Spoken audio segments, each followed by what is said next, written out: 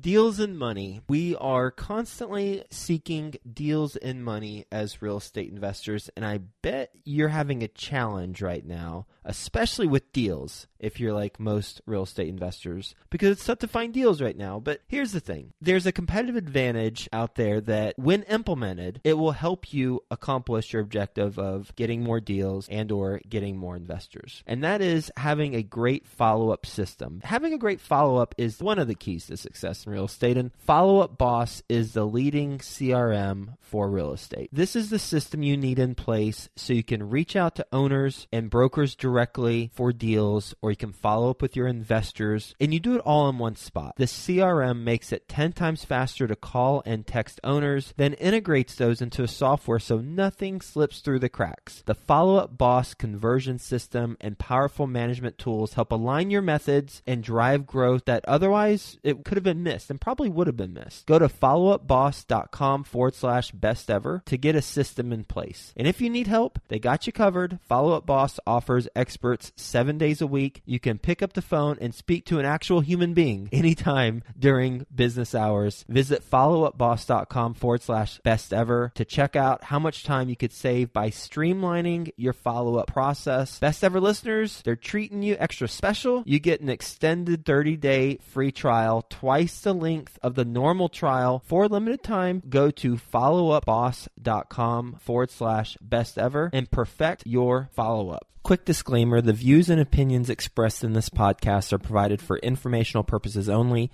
and should not be construed as an offer to buy or sell any securities or to make or consider any investment or course of action. For more information, go to bestevershow.com. Just get out. There's free ones in your local area. Maybe attend one a month. By doing that, you're going to meet people in the space that are doing deals or might be able to help you grow your business in some way. Best Ever listeners, I'm excited to introduce you to our newest host that we're bringing onto the team. His name is Slocum Reed. Along with myself and Ash, Slocum will be providing value to every interview he does. I've known Slocum for years, and I've watched his portfolio continue to grow. He currently owns and operates 65 units, including converting 3 units into an office building. So he's an owner-operator. He's coming from certainly a different perspective than I have. I know he's going to bring his expertise and cut through the fluff and get the best real estate investing advice ever for you. So welcome, Slocum Reed. Best Ever listeners, welcome to the Best Real Estate Investing Advice Ever show. I'm Slocum Reed, and I'm here with Jeffrey Donis. Jeffrey is joining us from Durham, North Carolina. He's an apartment syndicator targeting value-add B and C class deals in North Carolina, Georgia, and Florida. Within his general partnership, he's focused on investor relations. They currently have 3 deals under management totaling over 600 units. Jeffrey, can you start us off a little bit more about your background and what you're currently focused on? For sure. So quick background. I got into real estate not that long ago, a few years ago. Started in the single-family space, did some wholesaling, creative financing, did a fix and flip. I invest with my 2 brothers. So I'm a twin brother, and then my older brother, he's Kenneth. He's 23, I'm 20. We got into it while we were in college. Eventually left after we got our first wholesale deal. And then in 2020 of January, when we ended up going full-time into multifamily, we just kind of burned the bridges on single-family. And then eventually we're able to get into 3 deals so far. So working on our 4th as we speak. Let me see if I can put lines between some of those dots, Jeffrey. You said you're 20 currently? Yeah. Okay, and it was a little over 2 years ago now that you left college when you got your first wholesale deal done and decided to go from single-family wholesaling to get into commercial multifamily in January of 2020. Yeah, January 2020 was when we started real estate, going like into wholesaling, and then a year later after that, so January 2021. Was when we got into multifamily. Gotcha. So you do your first wholesale deal with your brothers? Yes. The 3 of you do your first wholesale deal late 2019, early 2020. Exactly. Decide to leave college. COVID happens. You continue wholesaling. Early 2021, you decide to go from single family to apartment syndication? Correct. Are you and your brothers the entire general partnership? No, we have partners. We joined a group called Think Multifamily. Gotcha. That's where we found those partners. Cool. So you're still involved with your 2 brothers, right? And I know that Yes. You told me before the recording, Jeffrey, that you focus on investor relations. Is that what your brothers are focus on Yeah. as well? So my older brother, Kenneth, he does the acquisition. So he's the one going out to tour the properties, meeting with the brokers, building those relationships. Kerwin does the marketing behind it. And that entails a lot of things like social media, which we're pretty active on, as well as our YouTube channel and then our podcast. And eventually, once we're looking for our own deal here in North Carolina, so once we find that, we'll hop on the asset management. But as of now, our partners have been the one handling the asset management. Gotcha. So you found some partners through Think Multifamily. Those partners, did they do the acquisitions as well as now handling the asset management? Yeah, they did. Gotcha. And you guys raised capital for those 3 deals? Yes. Nice. This is a pretty quick ascension into GPing apartment syndications, considering that just over a year ago now you were getting into single family wholesales. Yeah, I'm sure you're familiar with all the podcasts that we've been listening to, and we just kept hearing go big sooner, and people kept saying, I wish I would have started sooner. We always had the same mindset where when we were first getting into real estate, there was like limiting beliefs we had to overcome, and we applied the same type of mindset to multifamily. We always thought we were too young, we didn't have any money, we had no experience, which are all true at the time, but we were like, you know what, if there's a will, there's a way, we can do it, and we ended up just deep diving into it, not really exactly knowing how we would figure it out, but everything worked out. That's awesome. So you guys raised capital for the 3 deals that you partnered with other members of Think to take down. And you're now looking at effectively you and your brothers, your partners, on putting together your own syndications in-house. Yeah, exactly. And we plan on still partnering with those partners in Think just because of the value they bring, obviously, where they're more experienced than we are. And I have no shame in saying that. I'm obviously a lot newer to the space than most people in the group. So what we do really well is building a good network. We have the ability to build a strong team around us. Mark Kenny, who leads that group, he's going to be on any deal we do for the time being. But eventually, we'll be able to take down our own deals and not necessarily have to bring on any other GPs. Gotcha. Jeffrey, I'd like to take this interview in a direction that I definitely wasn't expecting 5 minutes ago. Yeah. And then let's do it. You're 20 now. 20. Your twin brother is 20. Your older brother is 23. Yes. I want to ask you about your goals. What is the end result of commercial real estate investing that you guys are looking towards? So our big why, the reason we got into real estate in the first place was because we wanted to retire our mom, single mother. I come from a low-income background. So growing up, I knew that we didn't have a lot of money just based on the reality of things. I didn't know how I would make that change. I thought going to school and getting a job would be the best way, but I read this book up here on my left, which is Rich Dad Poor Dad, and it changed the paradigm and my mindset. So figured out I can do that through real estate. Got into it, and we still haven't retired her, but we'll do that soon. That was the initial goal. But eventually, really, one is for me to live a life by design where I can kind of choose what I do with my time, but also there's a lot of things that we want to do to help people. When I was in Guatemala before we actually got into real estate, which is where my mom is from. It's a very low-income village where she's from, and it really just showed us the opportunities that we had here. So we were not making the most of it at the time, so when we got back, that's why we got started. But the reason I bring it up is because I read a book called Room to Read. I'm not sure if you've read that book. I haven't, no. I forget the author's name, but it's not a book called Room to Read. It's Leaving Microsoft to Change the World. It's about a nonprofit called Room to Read. So they pretty much start libraries and schools in third world countries like Guatemala. There's no organization there in Guatemala for now, but we want to start that. And helping people like that, I think education is really the key. For us, it's helped us so much, and self-education specifically. Jeffrey, side note, I'll let the producers decide whether or not this actually goes in the episode that airs. Where in Guatemala is your mom from? Nueva Santa Rosa. It's not like a big place, 3 hours from the capital. Which direction? Honestly, I'd be lying if I told you I knew. I'm not okay. Kind of just like a plane. My wife has been working for nonprofits that sponsor education programs in Guatemala for the last almost 10 years at this point, which is why I asked. If she were here, she could tell you where that is. That's awesome. But very familiar. Cool. Jeffrey, let me be a contrarian. Given that this is the best ever podcast, that we have a very sophisticated audience of commercial real estate investors, single family wholesaling is easier. Why don't you just keep doing that to generate the income to retire your mom? Honestly, it was very transactional. So we were spending a lot of money on marketing. Granted, we were making a lot of money too, but it was just not really what we wanted to be long term. And we knew what the long term goal was, which was commercial real estate, for the reasons of it being scalable, just being able to eventually, for us, it was just something that we always wanted to do in the long term. So we were like, why not start now? We understood we can make a lot of money here, but we're so young, we have the ability to just do what we want right now versus waiting. At the end of the day, it wasn't about the money. I honestly didn't enjoy doing wholesaling. It just wasn't something that made me excited for the day. Versus this, I actually look forward to the day now. So personally, that's kind of why we chose this. And the long-term goal was to produce passive income.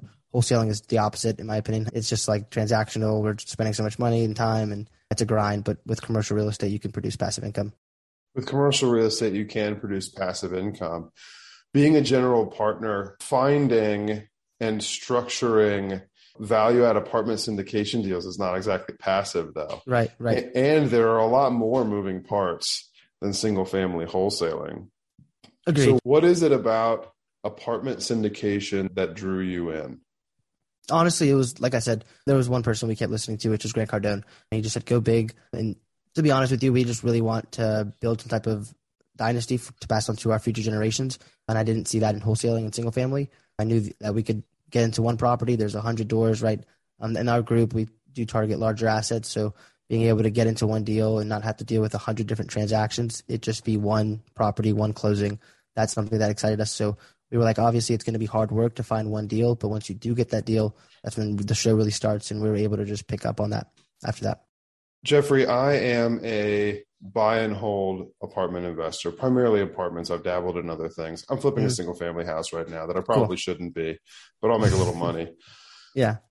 This episode of the podcast is not necessarily the platform for my questions, but I want to ask you, because of your single family wholesaling background and because of your goal to develop passive income, as a long-term buy and hold investor, I'm going for cash flow and I'm going for the kind of wealth that can be passed on to future generations. Yeah. Those are very important for me. And those are goals that you just articulated.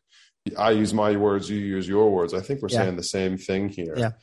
With the deals that you are looking to do, I know with the first three, you're JVing with other people who have some experience. Good on you for doing it that way, of course. That's how everyone should get into apartment syndication, is connecting with people who have experience, who have a track record, and providing value both to them and, in your case, to the investors that you're bringing into the deal, presenting them with a quality opportunity. Yeah. At the end of the day, for me, an apartment syndication underwritten to a defined hold period with a sale at the end, to me, that feels like a long, complicated, profitable flip that's still a flip. So are you going to apartment syndication for long-term passive income? Am I missing something here? I would say it's more so just the cash flow that the property produces, right? As a general partner, you do get cash flow. Also, you get to build in equity. And for me, it's the reason we got into it was because this is the ultimate goal, was to get into this space because we understood that's how we can scale faster. We want to build a portfolio. So that's the second thing. But it just being something that was more attractive to us, like I said, it was something that made more sense for me in regards to my brothers and our long-term goals, which was to actually build an empire. And it sounds very, very, I guess, crazy, but it was something that we really wanted to do. And in the single family, it would have just taken so long. So we were like, why not just start now? People, they always think it's harder to get into commercial, which it is. But I think if someone like our age can get into deals, eventually that's just going to roll onto itself and grow. And that's how we've been able to do it so far. Yeah, and obviously age has not been a hindrance to you guys, given the success or the deals you guys have been able to be a part of over the last year, for sure. And I get where you're coming from with scale. I started as a house hacker. I did a bunch of those 2, 3, 4 family deals before scaling up into larger properties myself. And I get where you're coming with calling yourself an empire builder. It's a very different mindset to be transactional. This is a guttural, emotional way to put it. But being transactional is very different from finding something you can stick your flag and claim as your own and take care of and pass on to your family, whether you call that an empire or not. Right.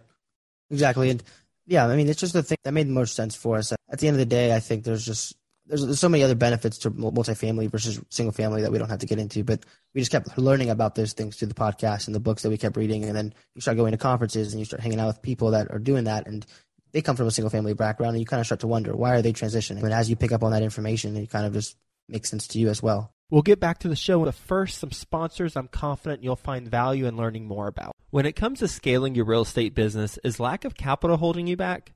Raising private capital on demand can be a major challenge, but you can get the knowledge and tools you need to succeed when you attend Dana Cornell's 4-week Raise Capital Masterclass Live. After starting out with no capital or relationships, Dana has raised over $1 billion twice in the past 20 years. And he has made it his mission to share the best of what he's learned with business owners and investors like you. You can learn more at danacornell.com/best ever. Dana's Raise Capital Masterclass Live allows you to immediately unlock and raise capital on demand, drastically increasing your business's growth. If you're ready to take your business to the next level, go to danacornell.com/best ever to enroll today. I'd like to introduce you to my good friends over at PassiveInvesting.com, a private equity real estate firm based out of the Carolinas. PassiveInvesting.com makes it easy for you to start investing in real estate.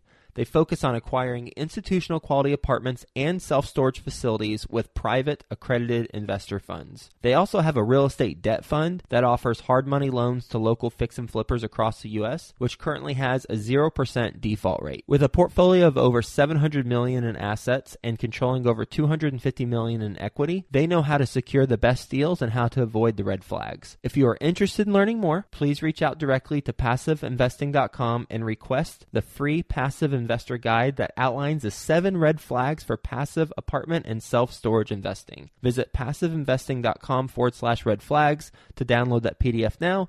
That's PassiveInvesting.com/red flags. You clearly have an ambition that was going to outpace the growth potential sticking to single family homes. Definitely. Jeffrey, thinking about our best ever listeners and the best ever listeners that I've met in places like the Best Ever Conference and the people who reach out to me, thinking about your age and frankly, just giving you credit for the success that you've had thus far, but taking a different perspective. I want to think about the people for whom you are closer in age to their children than them. Mm-hmm. I know there are people who are listening right now who are thinking, oh, snap, I want my kid to be saying the things that Jeffrey is saying right now in a few years. And I want to expose Jeffrey and his mindset to my own kids who are younger than you so that they can see that this is a possibility. What is it that first exposed you to Rich Dad, Poor Dad? That's a good question. I'm happy you asked. So I have a twin brother, like I said, and the first thing that we started doing, and I can kind of go into the story about how we found wholesaling, because that's how we found the book, but there's YouTube, and that's how we started learning about real estate in general. YouTube is free, so I always push people. Let's take a step back. Please, yeah. You were looking for something when you went to YouTube to look for it. What is it you were looking for? Let me take a step back as well. So my brother Kenneth was sitting in his apartment in college, and he was watching YouTube videos. One of them was called The Breakfast Club. I'm not sure if you've ever heard of them, but they have like a channel. They brought on a guest who was doing wholesaling. He comes from a low-income background. He's a minority, so that's kind of how my brother was attracted to him, because he kind of looked like us. He comes from a similar background, and he was explaining how he was building a multi-million-dollar company in real estate. He was like, if you're watching this, if I can do this, you can do this too. So we were like, okay. My brother was like, wow. He's kind of speaking to me. So we eventually just looked into what wholesaling was, started watching the YouTube videos, and then podcast came. And then as you listen to these podcasts, people drop a lot of the different books they're reading. Pretty much every podcast guest says that Rich Dad Poor Dad changed their life. So we're like, we should probably read the book. You know, we should probably look into it. Right? Yeah, we should probably read it. I mean, the purple book is what everyone calls it. So we read it. And then at that point, we fell in love with Robert Kiyosaki specifically, started listening to Bigger Pockets podcasts as well, because we were just cranking out podcasts. And then after that, Cash Flow Quadrant came, Think and Grow Rich, Napoleon Hill books on Outwitting the Devil. And literally that's how it started, just self-educating ourselves and taking action. That's the biggest thing, education while taking action. So it started with a level of ambition that you already had, but then scrolling through YouTube. The Breakfast Club is also a movie from the 80s, by the way. I have heard of it. Yeah. But I saw it for the first time when I was in Saturday school at my high school. But never watched it. You were hanging out on the couch, young and ambitious, scrolling YouTube. You hear about wholesaling. You decide to dig deeper. Honestly, this is one of the things I love about what's available to us nowadays that wasn't available to us even 10 years ago. The ability to just scroll and see those kinds of things on a platform like YouTube. It grew from there. YouTube exposed you to podcasts. Podcasts exposed you to books. If they can do it, why can't I do it? You get into single family flipping, which is a lot simpler, to be fair, than what we and our listeners are doing in commercial real estate. But that makes sense as an excellent springboard. I interrupted you earlier when you were saying what you would recommend that other people who are in your situation do. You were going to say that you send them to YouTube? So there's obviously books. And one of my mentors has told me, if anyone reaches out to you, because we get a lot of people that reach out through social media asking for different tips, ask them what books they've read. And if they don't really tell you a list or they haven't started, then tell them what books they should read, because in my opinion, it all starts with the mindset and what information you're taking in. And that's how we started. So that's why I push them towards authors, books, podcasts, YouTube videos, and also through my content, we try to educate people as well. Before I got into real estate sales, I had a career that put me in the car driving around town. Yeah. And then I became a brand new residential sales agent, and I had to drive all over greater Cincinnati. If I had a client and they wanted to see a house, I had to show it to them. That hunger as in ambition, but also that hunger as in hunger, like I need to eat. I had both of those. That's the best one. Right? I was exposed early on to the idea that if I'm in my car, I could be learning from that opportunity to listen. I'm not explaining myself well, but there were people who were saying things like, I graduated from Rolling University. Whenever my car was rolling, I was in class. And I'm a big fan of audiobooks now. I actually still have a list of all of the books, personal growth, self-help, personal finance, business, leadership books. I maintain the list now just so that I have a quick reference guide when somebody asks me for something or asks me if I've read X or Y.